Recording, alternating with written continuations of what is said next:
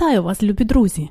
Нагадую, ви слухаєте наш голос радіо українського коріння, котре подається вам на хвилі CHLY 101,7 FM у місті Нанаймо. Залишайтеся з нами і наступну годину. Сьогодні у нашій передачі гість – засновник і ведучий радіопрограми «Наша каша» Стефан Андрусяк. Зовсім випадково я дізналася про його візит до нас на острів, а заодно і про передачу, яку він готує щотижня, і навіть про те, що пан Андрусяк довгий час був учасником хору «Рушничок». Ось такі неймовірні відкриття трапляються нечасто. Вони відкрили для мене ще один напрямок дослідження. А саме, моє прагнення більше дізнатися про українську канадську музику, про яку ми практично не знаємо.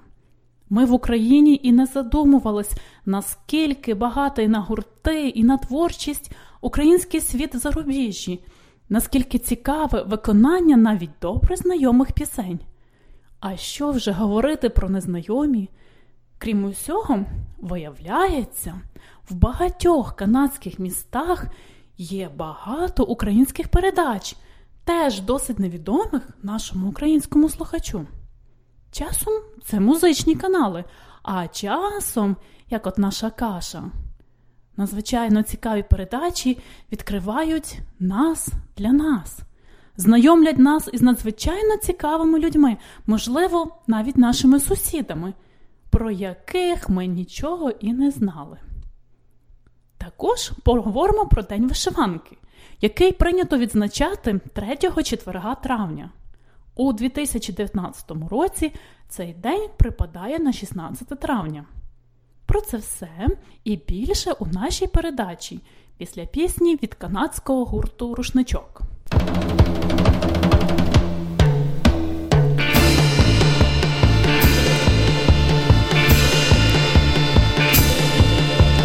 Гарматним димом розкатилися луни, і вітер серпами гуде.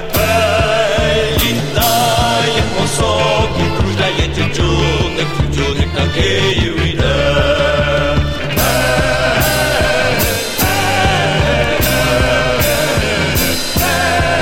Тютюник на Київ йде.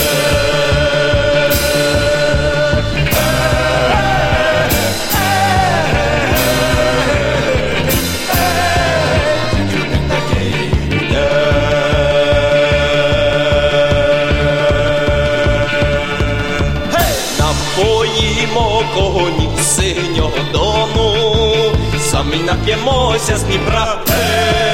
У Києві ворог і шаху колони, героїв чекає сестра.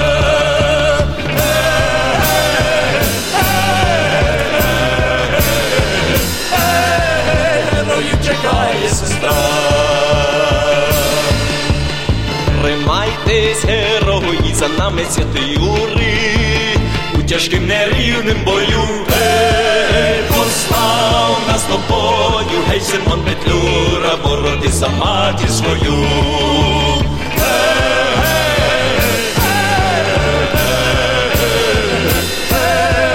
Бороти за матір свою. Нерівнім бою потремтіли гармати, і кулі степами прогули. Герої походу відплакали мати, що як грізний вихор пройшли.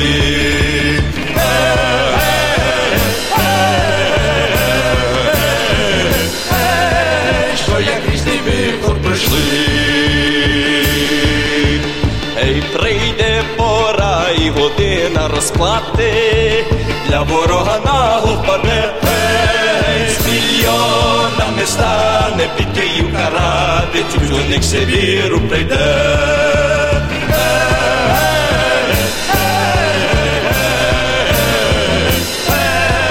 Тютюник Сибіру прийде.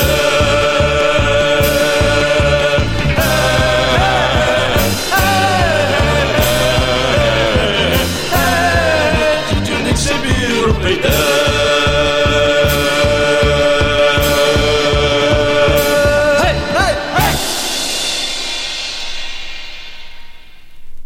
Доброго дня! Сьогодні з нами у студії Стефан Андрусяк, ведучий радіошоу «Наша каша».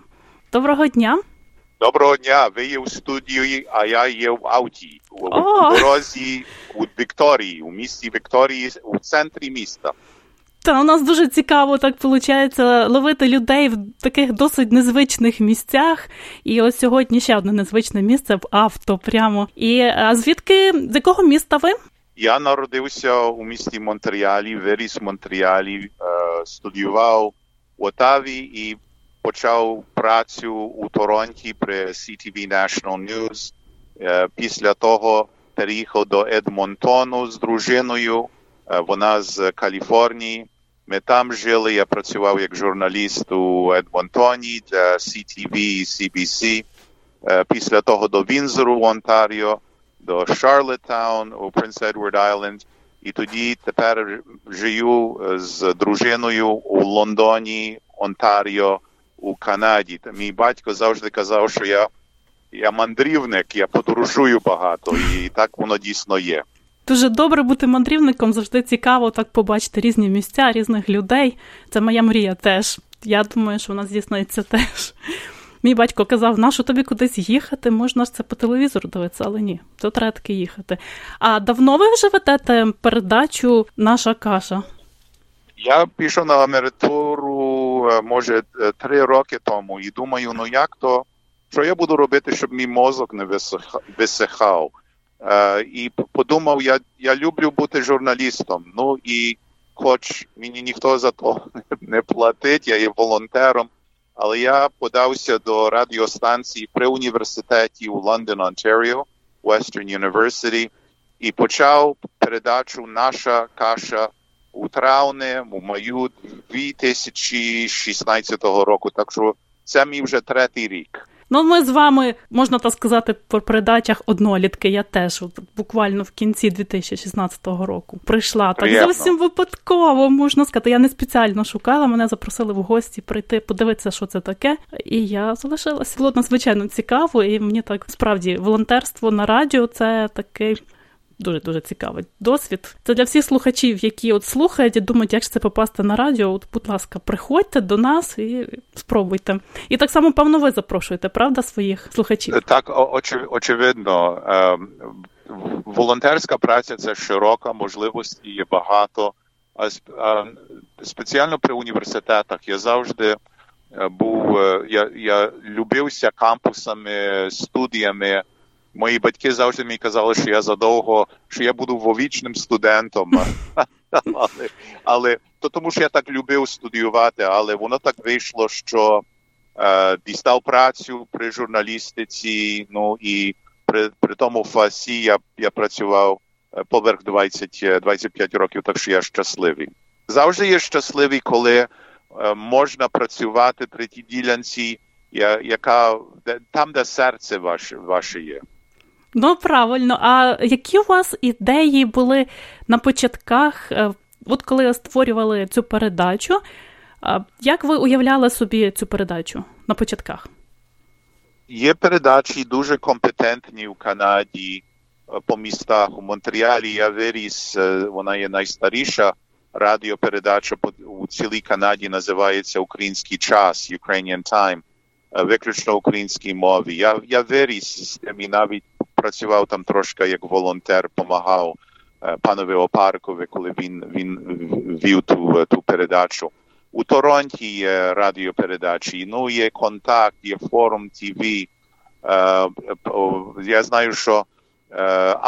Але я дивився на приклад Пауліни Макворі. Вона почала радіопередачу для усіх про українські справи, про українську музику, щоб розпосудити нашу культуру, знання, щоб поширити про Україну, про українців у Канаді загальній публіці. І я взяв ту думку в Онтаріо і собі думаю, добре, я буду там старатися, мій напрям буде говорити до тих слухачів, котрі не мають ніякої радіопередачі. Моя передача не транслюється в Торонті, але я тепер є по 13-14 містах. Усі є при університетах або так звані community radio station. У мене оголошень нема. Я це роблю як волонтер, бо я ту працю люблю.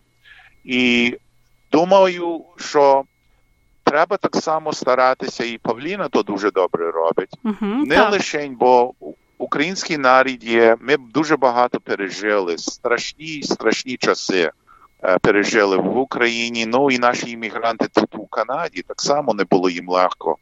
Але треба так само шукати за радість в нашій культурі, в нашому житті. І тому я подумав про кашу. Бо я давно в організаціях працюю українських, і я знаю, що завжди можна трошки зі себе так само посміятися, або не так серйозно взяти свою справу. І каша є що? Каша є корисна, каша є тепла, і каша є помішана трохи час від часу, так як моє життя є помішане, правда? Наварили собі наварили каші. Ну і смачна, українці найбільше люблять саме кашу. Тому я назвав передачу «Наша каша». Дуже цікава назва, до речі, мене так зразу якось зацікавило. «Наша каша», і я зразу так подивилася в інтернеті. Насправді дуже легко знайти. Всі, хто нас чує, от просто задайте в Гуглі «Наша каша радіо» і зразу перші ж посилання вибирайте, не помилитеся, зразу знайдете те, що треба. А це ви говорили про початок. От зараз якось змінилася структура вашої передачі? Чи ви так дотримуєтесь цієї лінії? Фактично не змінилася. Я багато дечого навчився. Малі речі. Наприклад, я знаю, що у Лондоні радіостанція любить, коли ви викликаєте літери, щоб люди точно знали, до якої радіостанції вони слухають. Я маю 13 радіостанцій, я колись самого початку передачі казав, hi, welcome to «Наша каша», вітаю вас, дорогі слухачі, we're heard on. Я почав станцію за станцію викликати. І то мене брало, може, з 1,5 хвилини. Ну, професійні люди до мене підступили і кажуть, дуже гарна програма, але чому ти мусиш той список давати з самого початку? Нам надоїлося вже послухати. То я то трошки змінив, але напрям є той самий. Напрям є, щоб передати історію про людей.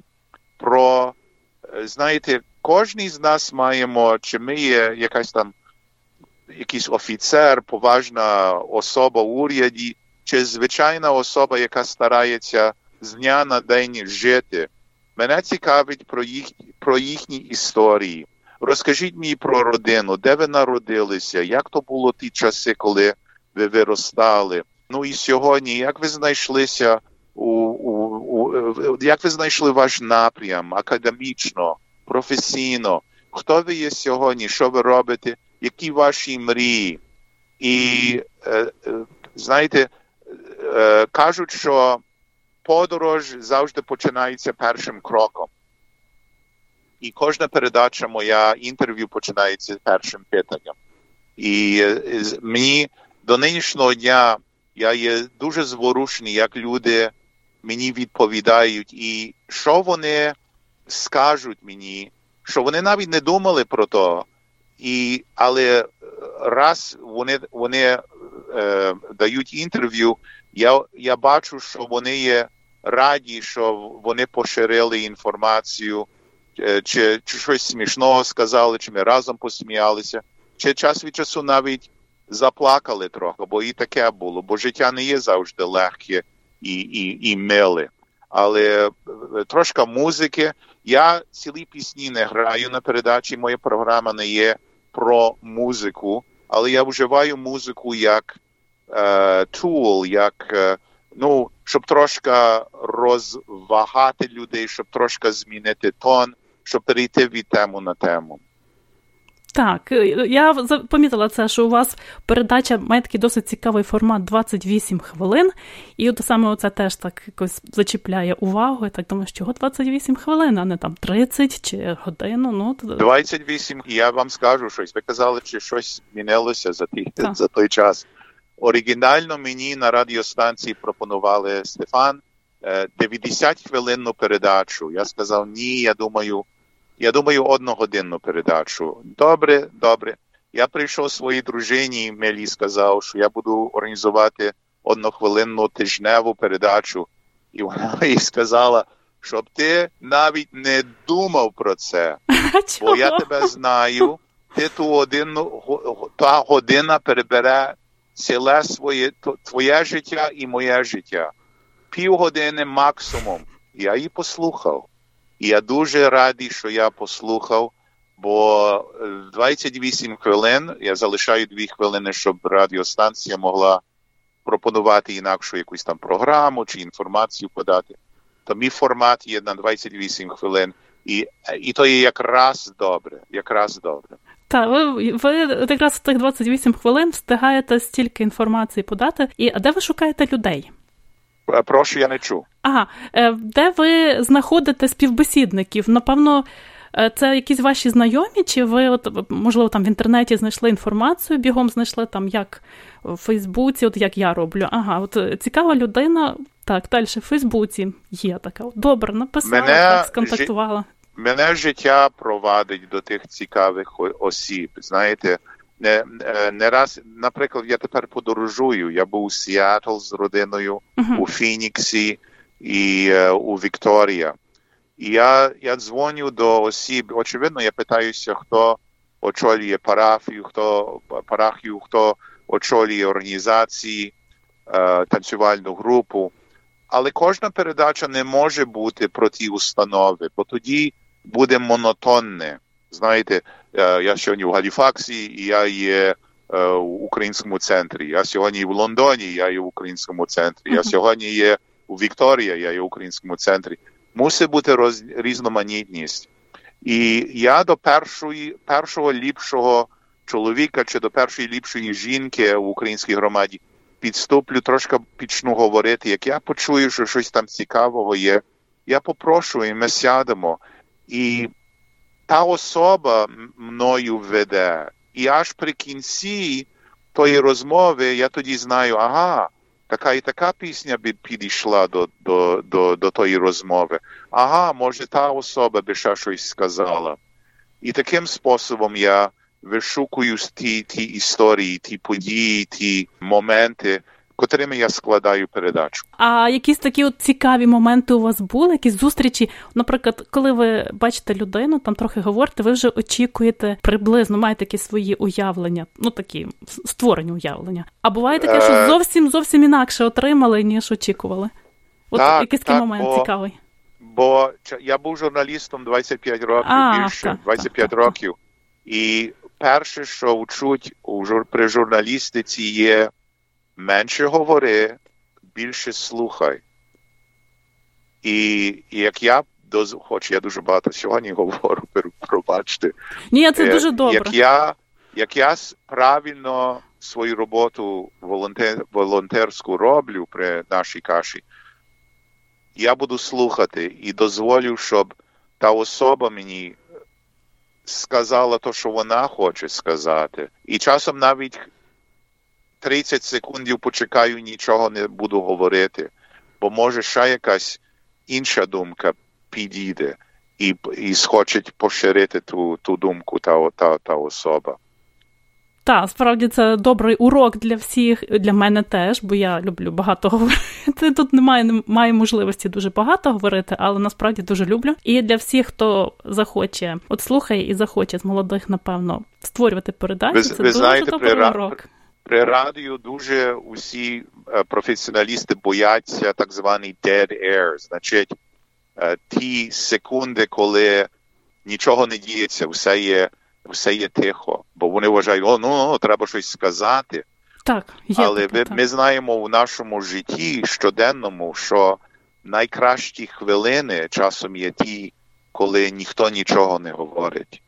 Я собі це візьму на замітку теж. Спробую просто в деяких передачах ловити ті моменти, коли є такі моменти, що починаєш в той час думати і не чуєш ніяких інших слів, І цей час для роздумів якраз такий цікавий момент. Справді, я не журналіст, далеко не журналіст, і для мене це відкриття.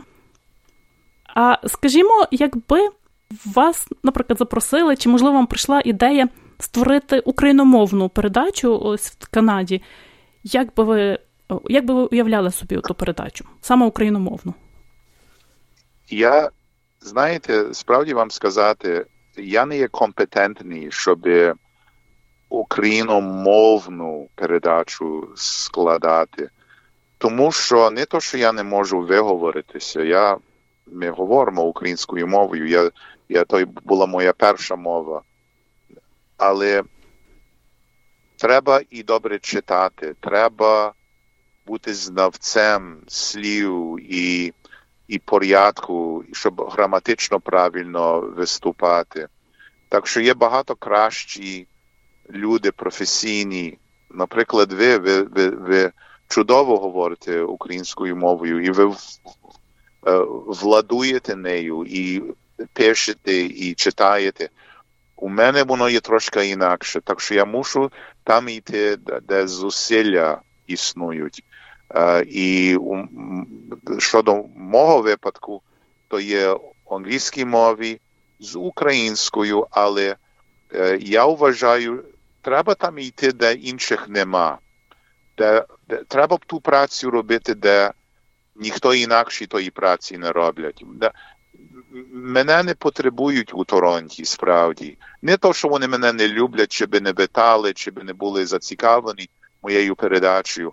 Другі, інші люди багато краще ту працю роблять.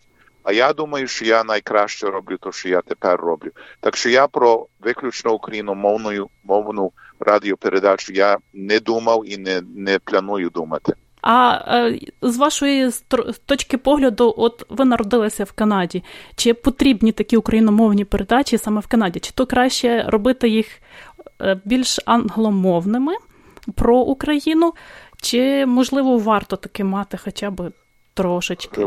Як ви вважаєте? Це не є для мене вибір. Я думаю, що безпосередньо мусимо мати україномовні передачі. Певно, що так. Я лише приближився до тої ділянки, де англомовні передачі не існують. Справді, Павліна то робить ту працю on the West Coast, тут у Ванкувері, але і на інтернеті.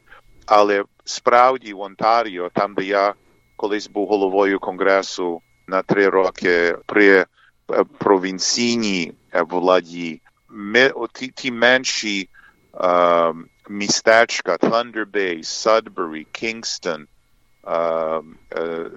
там українська громада існує, але ми не маємо, ми до них не добиваємося. Я стараюся ту працю зробити. Так що то не є вибір, чи англомовна, чи україномовна. І один тип, і другий потребуємо. Угу, дякую. Нас тут, чого я запитала, в нас тут недавно були такі тренування для підготовки радіопередач, і мені так англомовні друзі сказали, що, напевно, краще робити англомовну передачу про Україну. А я думаю, от хто ж слухає англомовну передачу, а для чого роблю я україномовну? Напевно, для цих дітей більше, яким батьки можуть включати ту передачу, і то я стараюся якраз частину передачі робити саме для дітей. Тому що, якщо діти зараз не вивчать українську мову, вони вже далі її не вивчать в майбутньому, скажімо, в років 15. Так, і ви плекаєте мову тим способом, вона цвіте, ви допомагаєте в тій справі. Певно, що так. А скажіть, будь ласка, ви зустрічаєте людей, це люди, які живуть, народилися в Канаді, чи, можливо, ви контактуєте ще з кимось, хто там приїжджає з України, чи навіть просто по телефону з України? Так, з усіма. Як я, наприклад, з вами, якби я попросив інтерв'ю з вами, я би переклав, я би залишив частини в українській мові, але я би мусив бути певний, що кожна думка, що не українці зможуть зрозуміти те, що ви кажете. Так що я би не слово за словом, але я би думки ваші враження переклав на англійську мову. Тобто ви шукаєте людей, які краще би говорили англійською мовою? Ні, я перекладаю. Так що, наприклад, сьогодні я в англійській мові і по-українськи мав інтерв'ю, і я то буду перекладати ту українське інтерв'ю я скорочу, і англійський, очевидно, бо інтерв'ю є довше, ніж передача.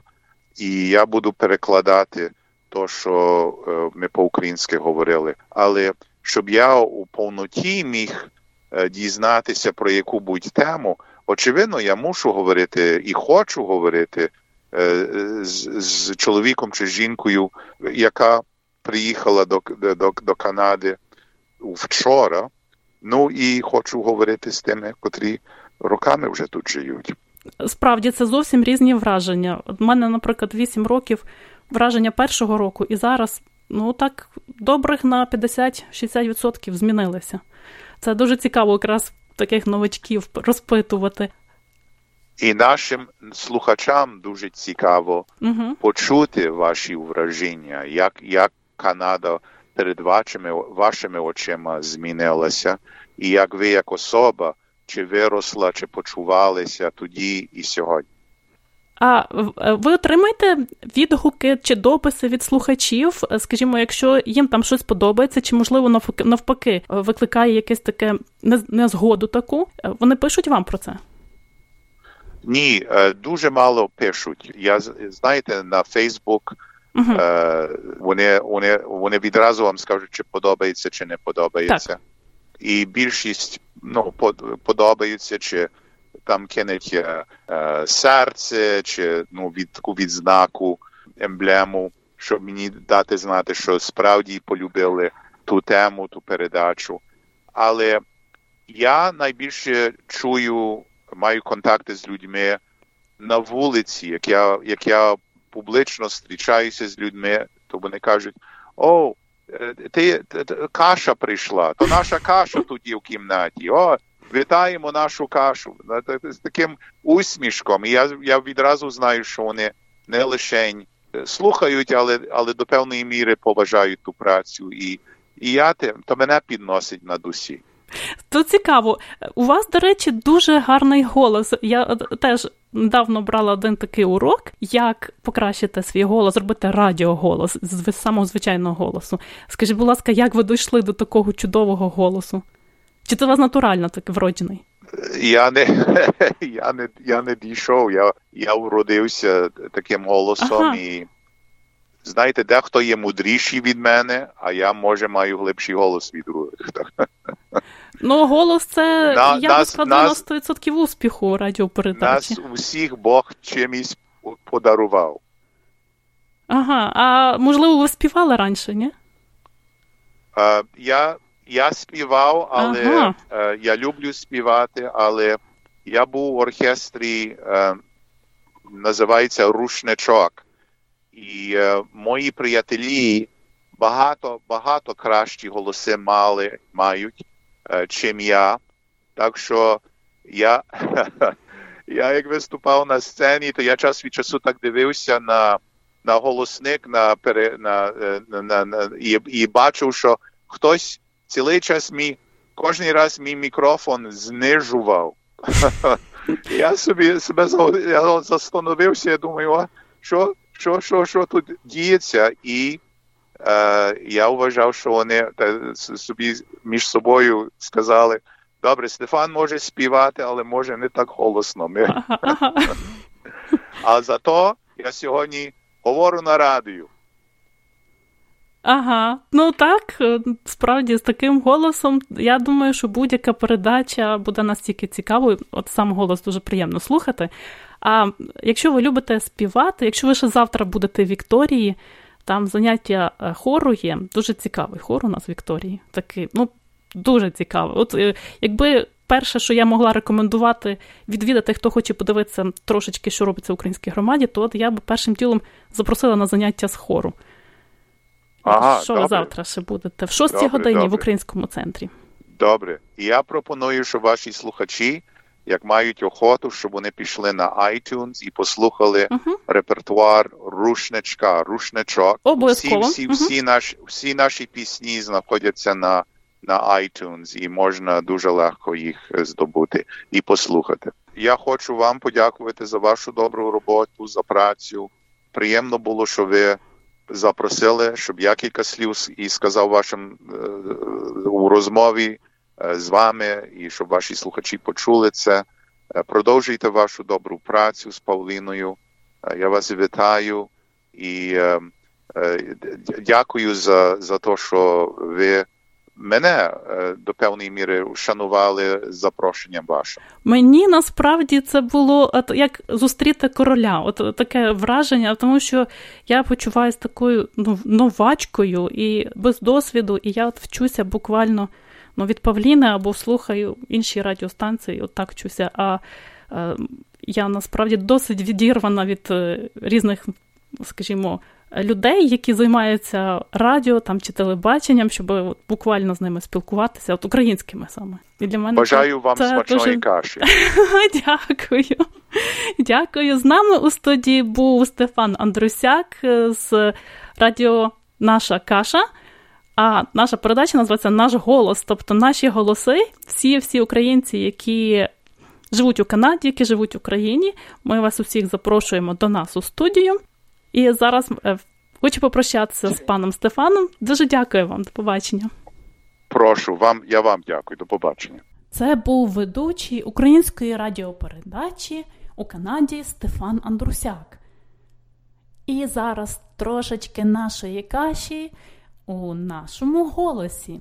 Слухайте уривок з передачі, а також розповідь про пісню у виконанні гурту «Рушничок», хористом якого був сам пан Стефан. When you say the word bandurista, you recall songs about traveling storytellers who were called kobzari.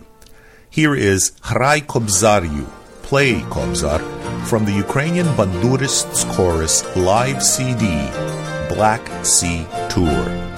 Hray Kobzaryu, Leishin Kalyu, Kozaki Uprali, Kozaki Uprali, Kozaki Uprali.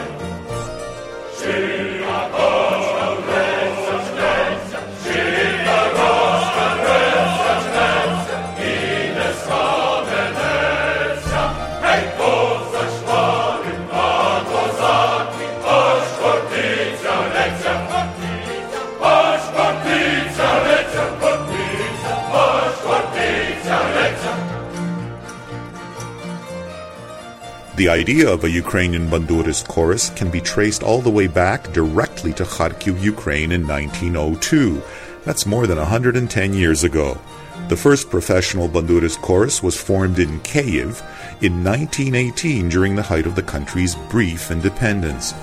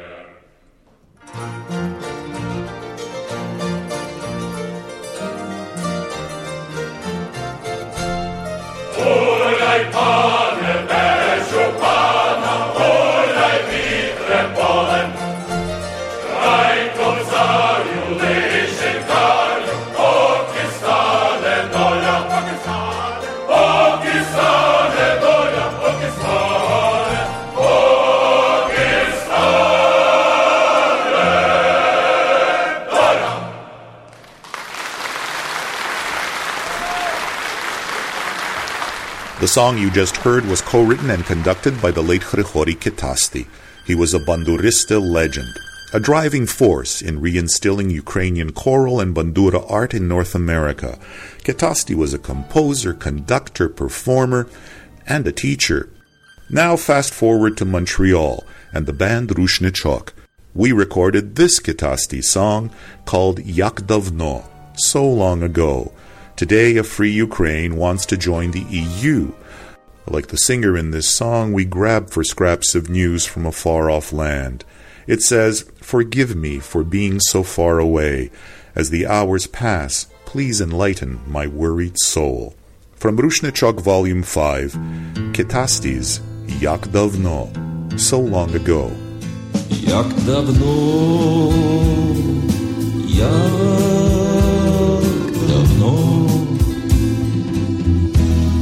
в розлуці минають години. Чужина, не заміниш мені України. Чужина, не заміниш мені України. Не розвіять жалю, не розрадити тугу без краю. Я ловлю кожну вістку з далекого краю. Я ловлю кожну вістку з далекого краю. Освіти,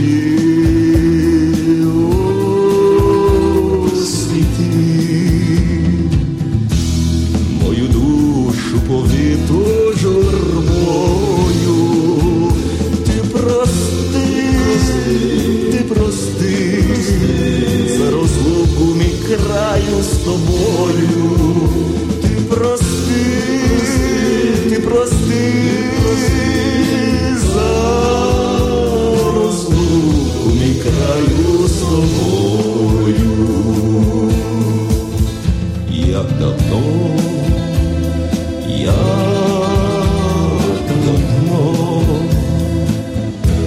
у розлуці минають години. Чужина, не заміниш мені України. Чужина,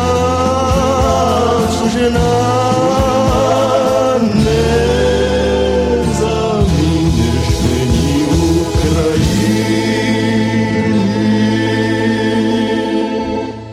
You can download the Bandurist Chorus albums and all 5 Rushnichok albums online at iTunes. День вишиванки у цьому році припадає на 16 травня.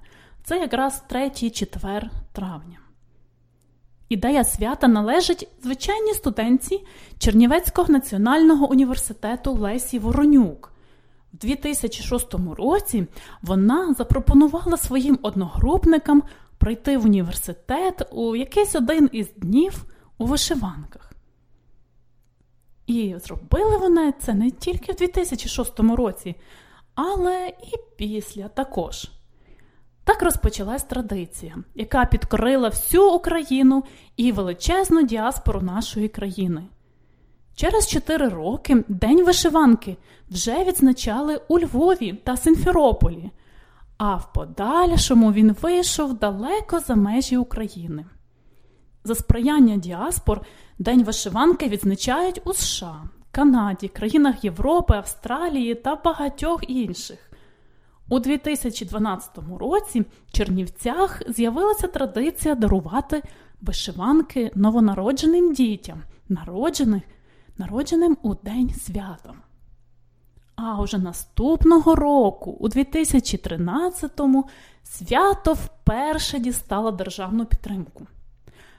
На жаль, з початком війни на Сході День вишиванки не відмінили, але це свято вже прийняло значно серйозніші повороти і значно серйозніше тлумачення. І вишиванки почали дарувати українським військовим на фронті. На сьогодні День вишиванки відзначають більше, ніж у 50 країнах світу. І навіть на нашому острові Український культурний центр за сприянням нашого місцевого хору «Калина» запрошують вас усіх на свято Дня вишиванки, але не в четвер це робочий день, а ось у Британській Колумбії та усій Канаді 20 травня вихідний. Тому запрошуємо вас усіх 20 травня, це понеділок, о 3 годині у Бексвік парк. Якщо ви знаєте, де цей парк, приходьте. Якщо не знаєте, подивіться на карті, на сайті Українського центру, на Фейсбук-сторінці. Можливо, зателефонуйте. Якщо буде дощова погода, звичайно, місце змінимо, але час і день не змінимо. Отже, 20 травня о 3 годині у Вікторії. Ідеєю свята є збереження українських цінностей та їх популяризація серед молоді та населення загалом. Свято не передбачає обов'язкових заходів, окрім одягання вишиванки. Хоча протягом усієї історії заходу з ініціативи студентів, школярів, громадських та культурних діячів проводяться концерти, конкурси, вечорниці, ярмарки. Саме ж свято запрошує кожного свідомого громадянина до абсолютно простого вчинку – одягнути вишиванку і піти в ній на роботу чи до науки. Разом з тим, така дія має глибокий контекст. Адже йдеться про вираження своєї національної та громадської позиції, культурну освіченість та духовну свідомість. Як показує досвід, люди в День вишиванки завжди піднесені та усміхнені. Адже в стародавньому одязі закодовано багато символів сили, добробуту, краси та оберегів. У цей день вже традиційно організовують цікаві конкурси у соціальних мережах. Наприклад, найкраща вишиванка або найкраще фото у вишиванці. Вишиванка – візитна картка України. Історія української вишиванки налічує близько 1000 років.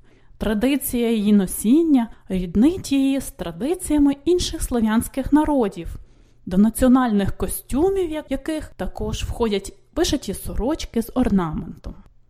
Вишиванка протягом багатьох століть використовувалася українцями в повсякденному гардеробі, але водночас сприймалася як оберіг, символ здоров'я та краси. Новонародженим дітям першу вишиванку шили матері або бабусі, читаючи молитви за здоров'я малюка. Дівчата шили вишиванки до свого весілля, як придане. Відомо, що українські чумаки, які проводили життя в довгих мандрах, довіряли шиття своєї вишиванки лише одній обраній дівчині. Деталі та тематика орнаменту вишиванок унікальні для кожного історичного регіону України. За словами фахівців, найбільш впізнаваною сьогодні є борщівська та полтавська вишивки. На початку ХХ століття, коли українська нація почала боротьбу за свої політичні права, вишиванка стала патріотичним та культовим одягом, символом української ідентичності. Величезний внесок у популяризацію вишиванки вніс український письменник і політик Іван Франко, який вів світське життя і славився своєю любов'ю до національного одягу. Вважають, що Франко дав початок тренду носити вишиванку з європейськими костюмами. За спогадами сучасників, у письменника було кілька десяток вишиванок, більшість яких йому подарували друзі та знайомі. Вишиванки не втрачають актуальності і сьогодні. Їх частіше і частіше носять як елементи повсякденного одягу. Дизайн вишиванок нерідко використовують в сучасних модних колекціях. А зараз я хочу запропонувати 2 невеликі віршики від моєї маленької помічниці Христинки Яремин. Тетяна Винник, вишиванка. Квіти розцвітають ось на рукавах, з ір'ю далеко повернувся птах. Дивні візерунки сяють, мов живі, мама вишивала оберіг мені. Вишиваю вишиванку я для братика Андрійка. Вишиванка у вишеньках, ягідками рясно вкрита. Вся в мережах вишиванка, подарунок для Андрійка. І ще одна пісня від гурту «Рушничок». Також із розповіддю. Ось така у нас сьогодні цікава передача виходить. Така от трошки суміш нашого голосу і нашої каші. От цікаві назви. Мені дуже подобаються назви, як називають передачі у канадських містах. Обов'язково слово «наше». І це настільки воно приємне, тепле. А далі, вже, наприклад, наш голос. І ми маємо ціллю якраз запрошувати різних українців із Канади, із України, із інших країн, звичайно, які будуть розповідати і про своє життя, і про творчість, і про різні їхні цікаві життєві ситуації. Рідна мати моя. Рідна мати моя. When did you first hear the song that is also called Рушничок? Was it Dmytro Gnatyuk's recorded classical version? Or perhaps was it summer camp, next to a bonfire's fading embers? A mother's guiding her child to the edge of her community, pressing an embroidery called a rushnichok into her final goodbye. There is no other Ukrainian song that speaks to a mother's love the way this one does. The song evokes the tenderness, the dedication, the memories of Mama, but I love it for its optimism and for the confidence that it inspires. It is that of a bird prompting her young to fly. The song offers no turning back. We fear that we will falter, but it is also filled with the wisdom of a woman who knows that each generation must take a mother's teaching, take their own calculated risks, and make her lessons their own. It was Taras Shevchenko who reminded a nation not to forsake what a mother has taught while learning new skills and navigating a foreign, a new, exciting, sometimes uncertain horizon. This Mother's Day, more than perhaps any other in recent memory, let's remember what our mother is asking of us. Keep the embroidery, keep the fabric of her rushnichok strong, but learn from the past, fly free, and make the future different. Make it better. From Rushnichok, Volume 1, a song about a piece of fabric and a mother's wish. It is the song behind our band's name, the woman behind all of your names too. Here from our first album, Рідна мати моя, Rushnichok. Рідна мати моя, ти ночей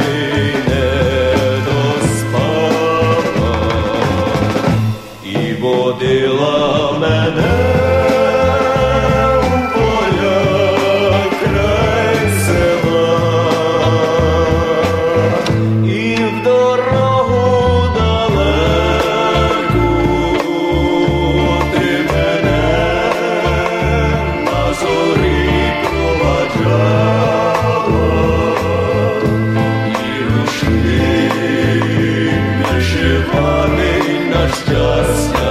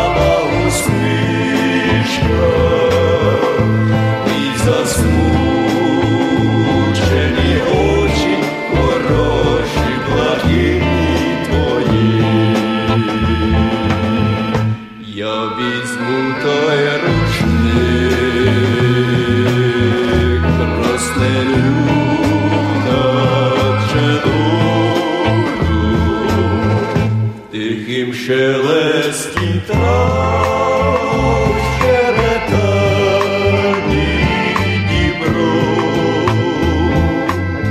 і на тім рушничкові оживе все знайоме до болю, і дитинство й розлука, і вірна любов, і на тім рушничкові оживе все знайоме до болю, і дитинство й розлука твоя материнська.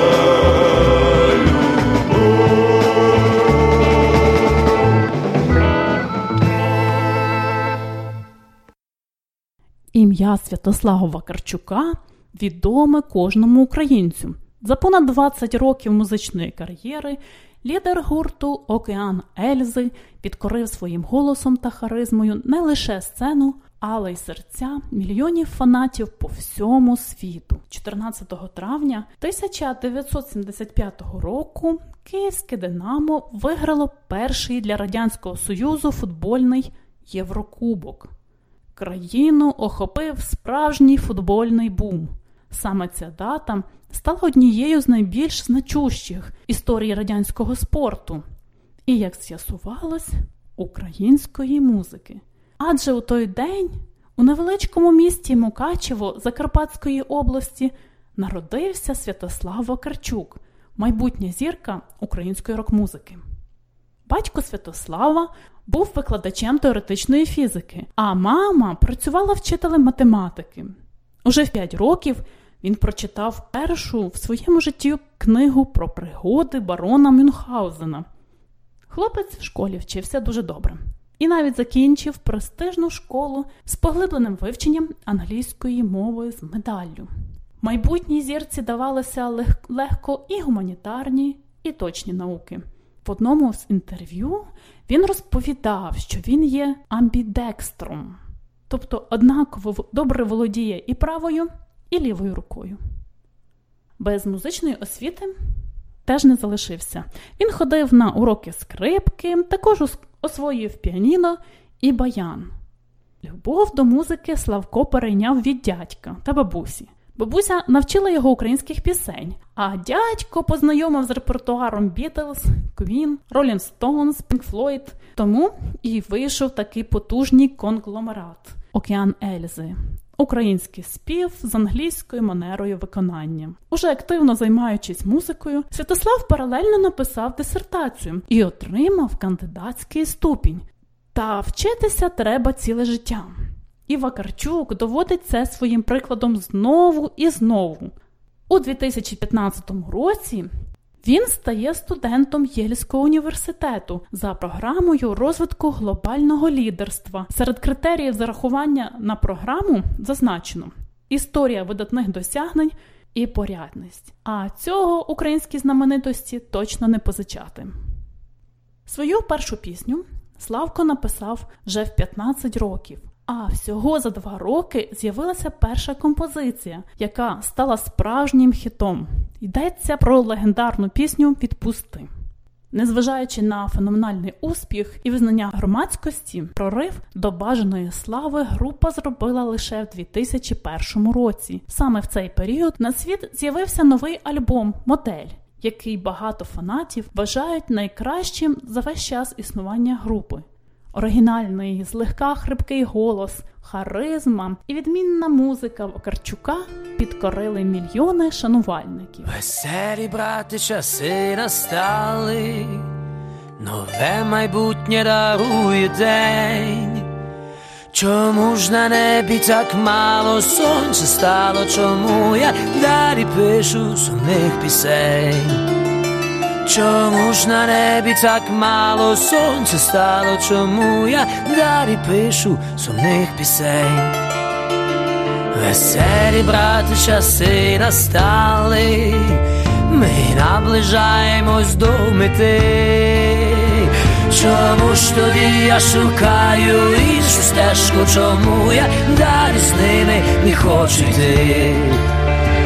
Чому ж тоді я шукаю іншу стежку, чому я далі з ними не хочу йти?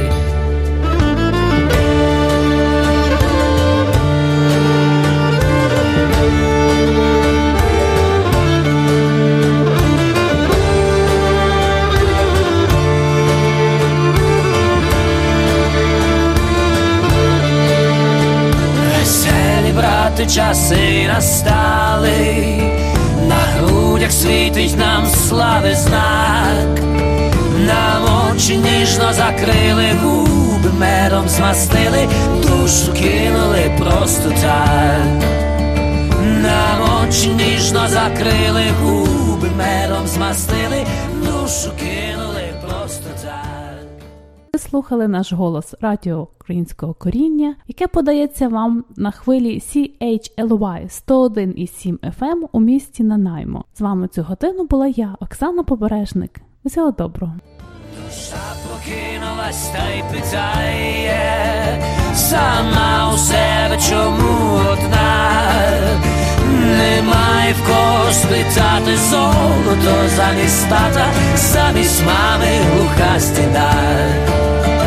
Немає в кого питати, золото замість тата, замість мами глуха стіна.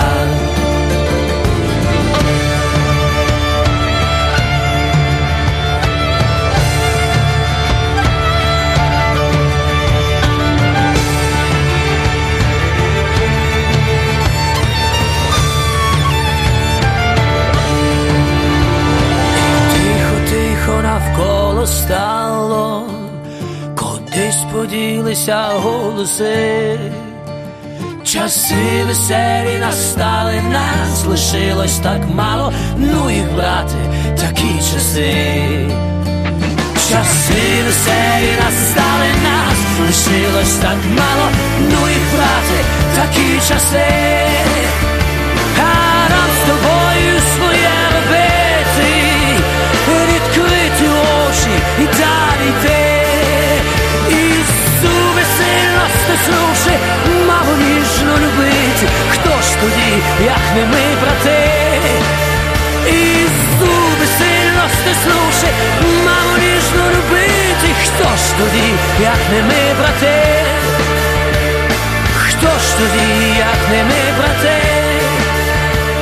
Хто ж тоді, як не ми, брати? Love this podcast? Support this show through the Acast supporter feature. It's up to you how much you give, and there's no regular commitment. Just hit the link in the show description to support now.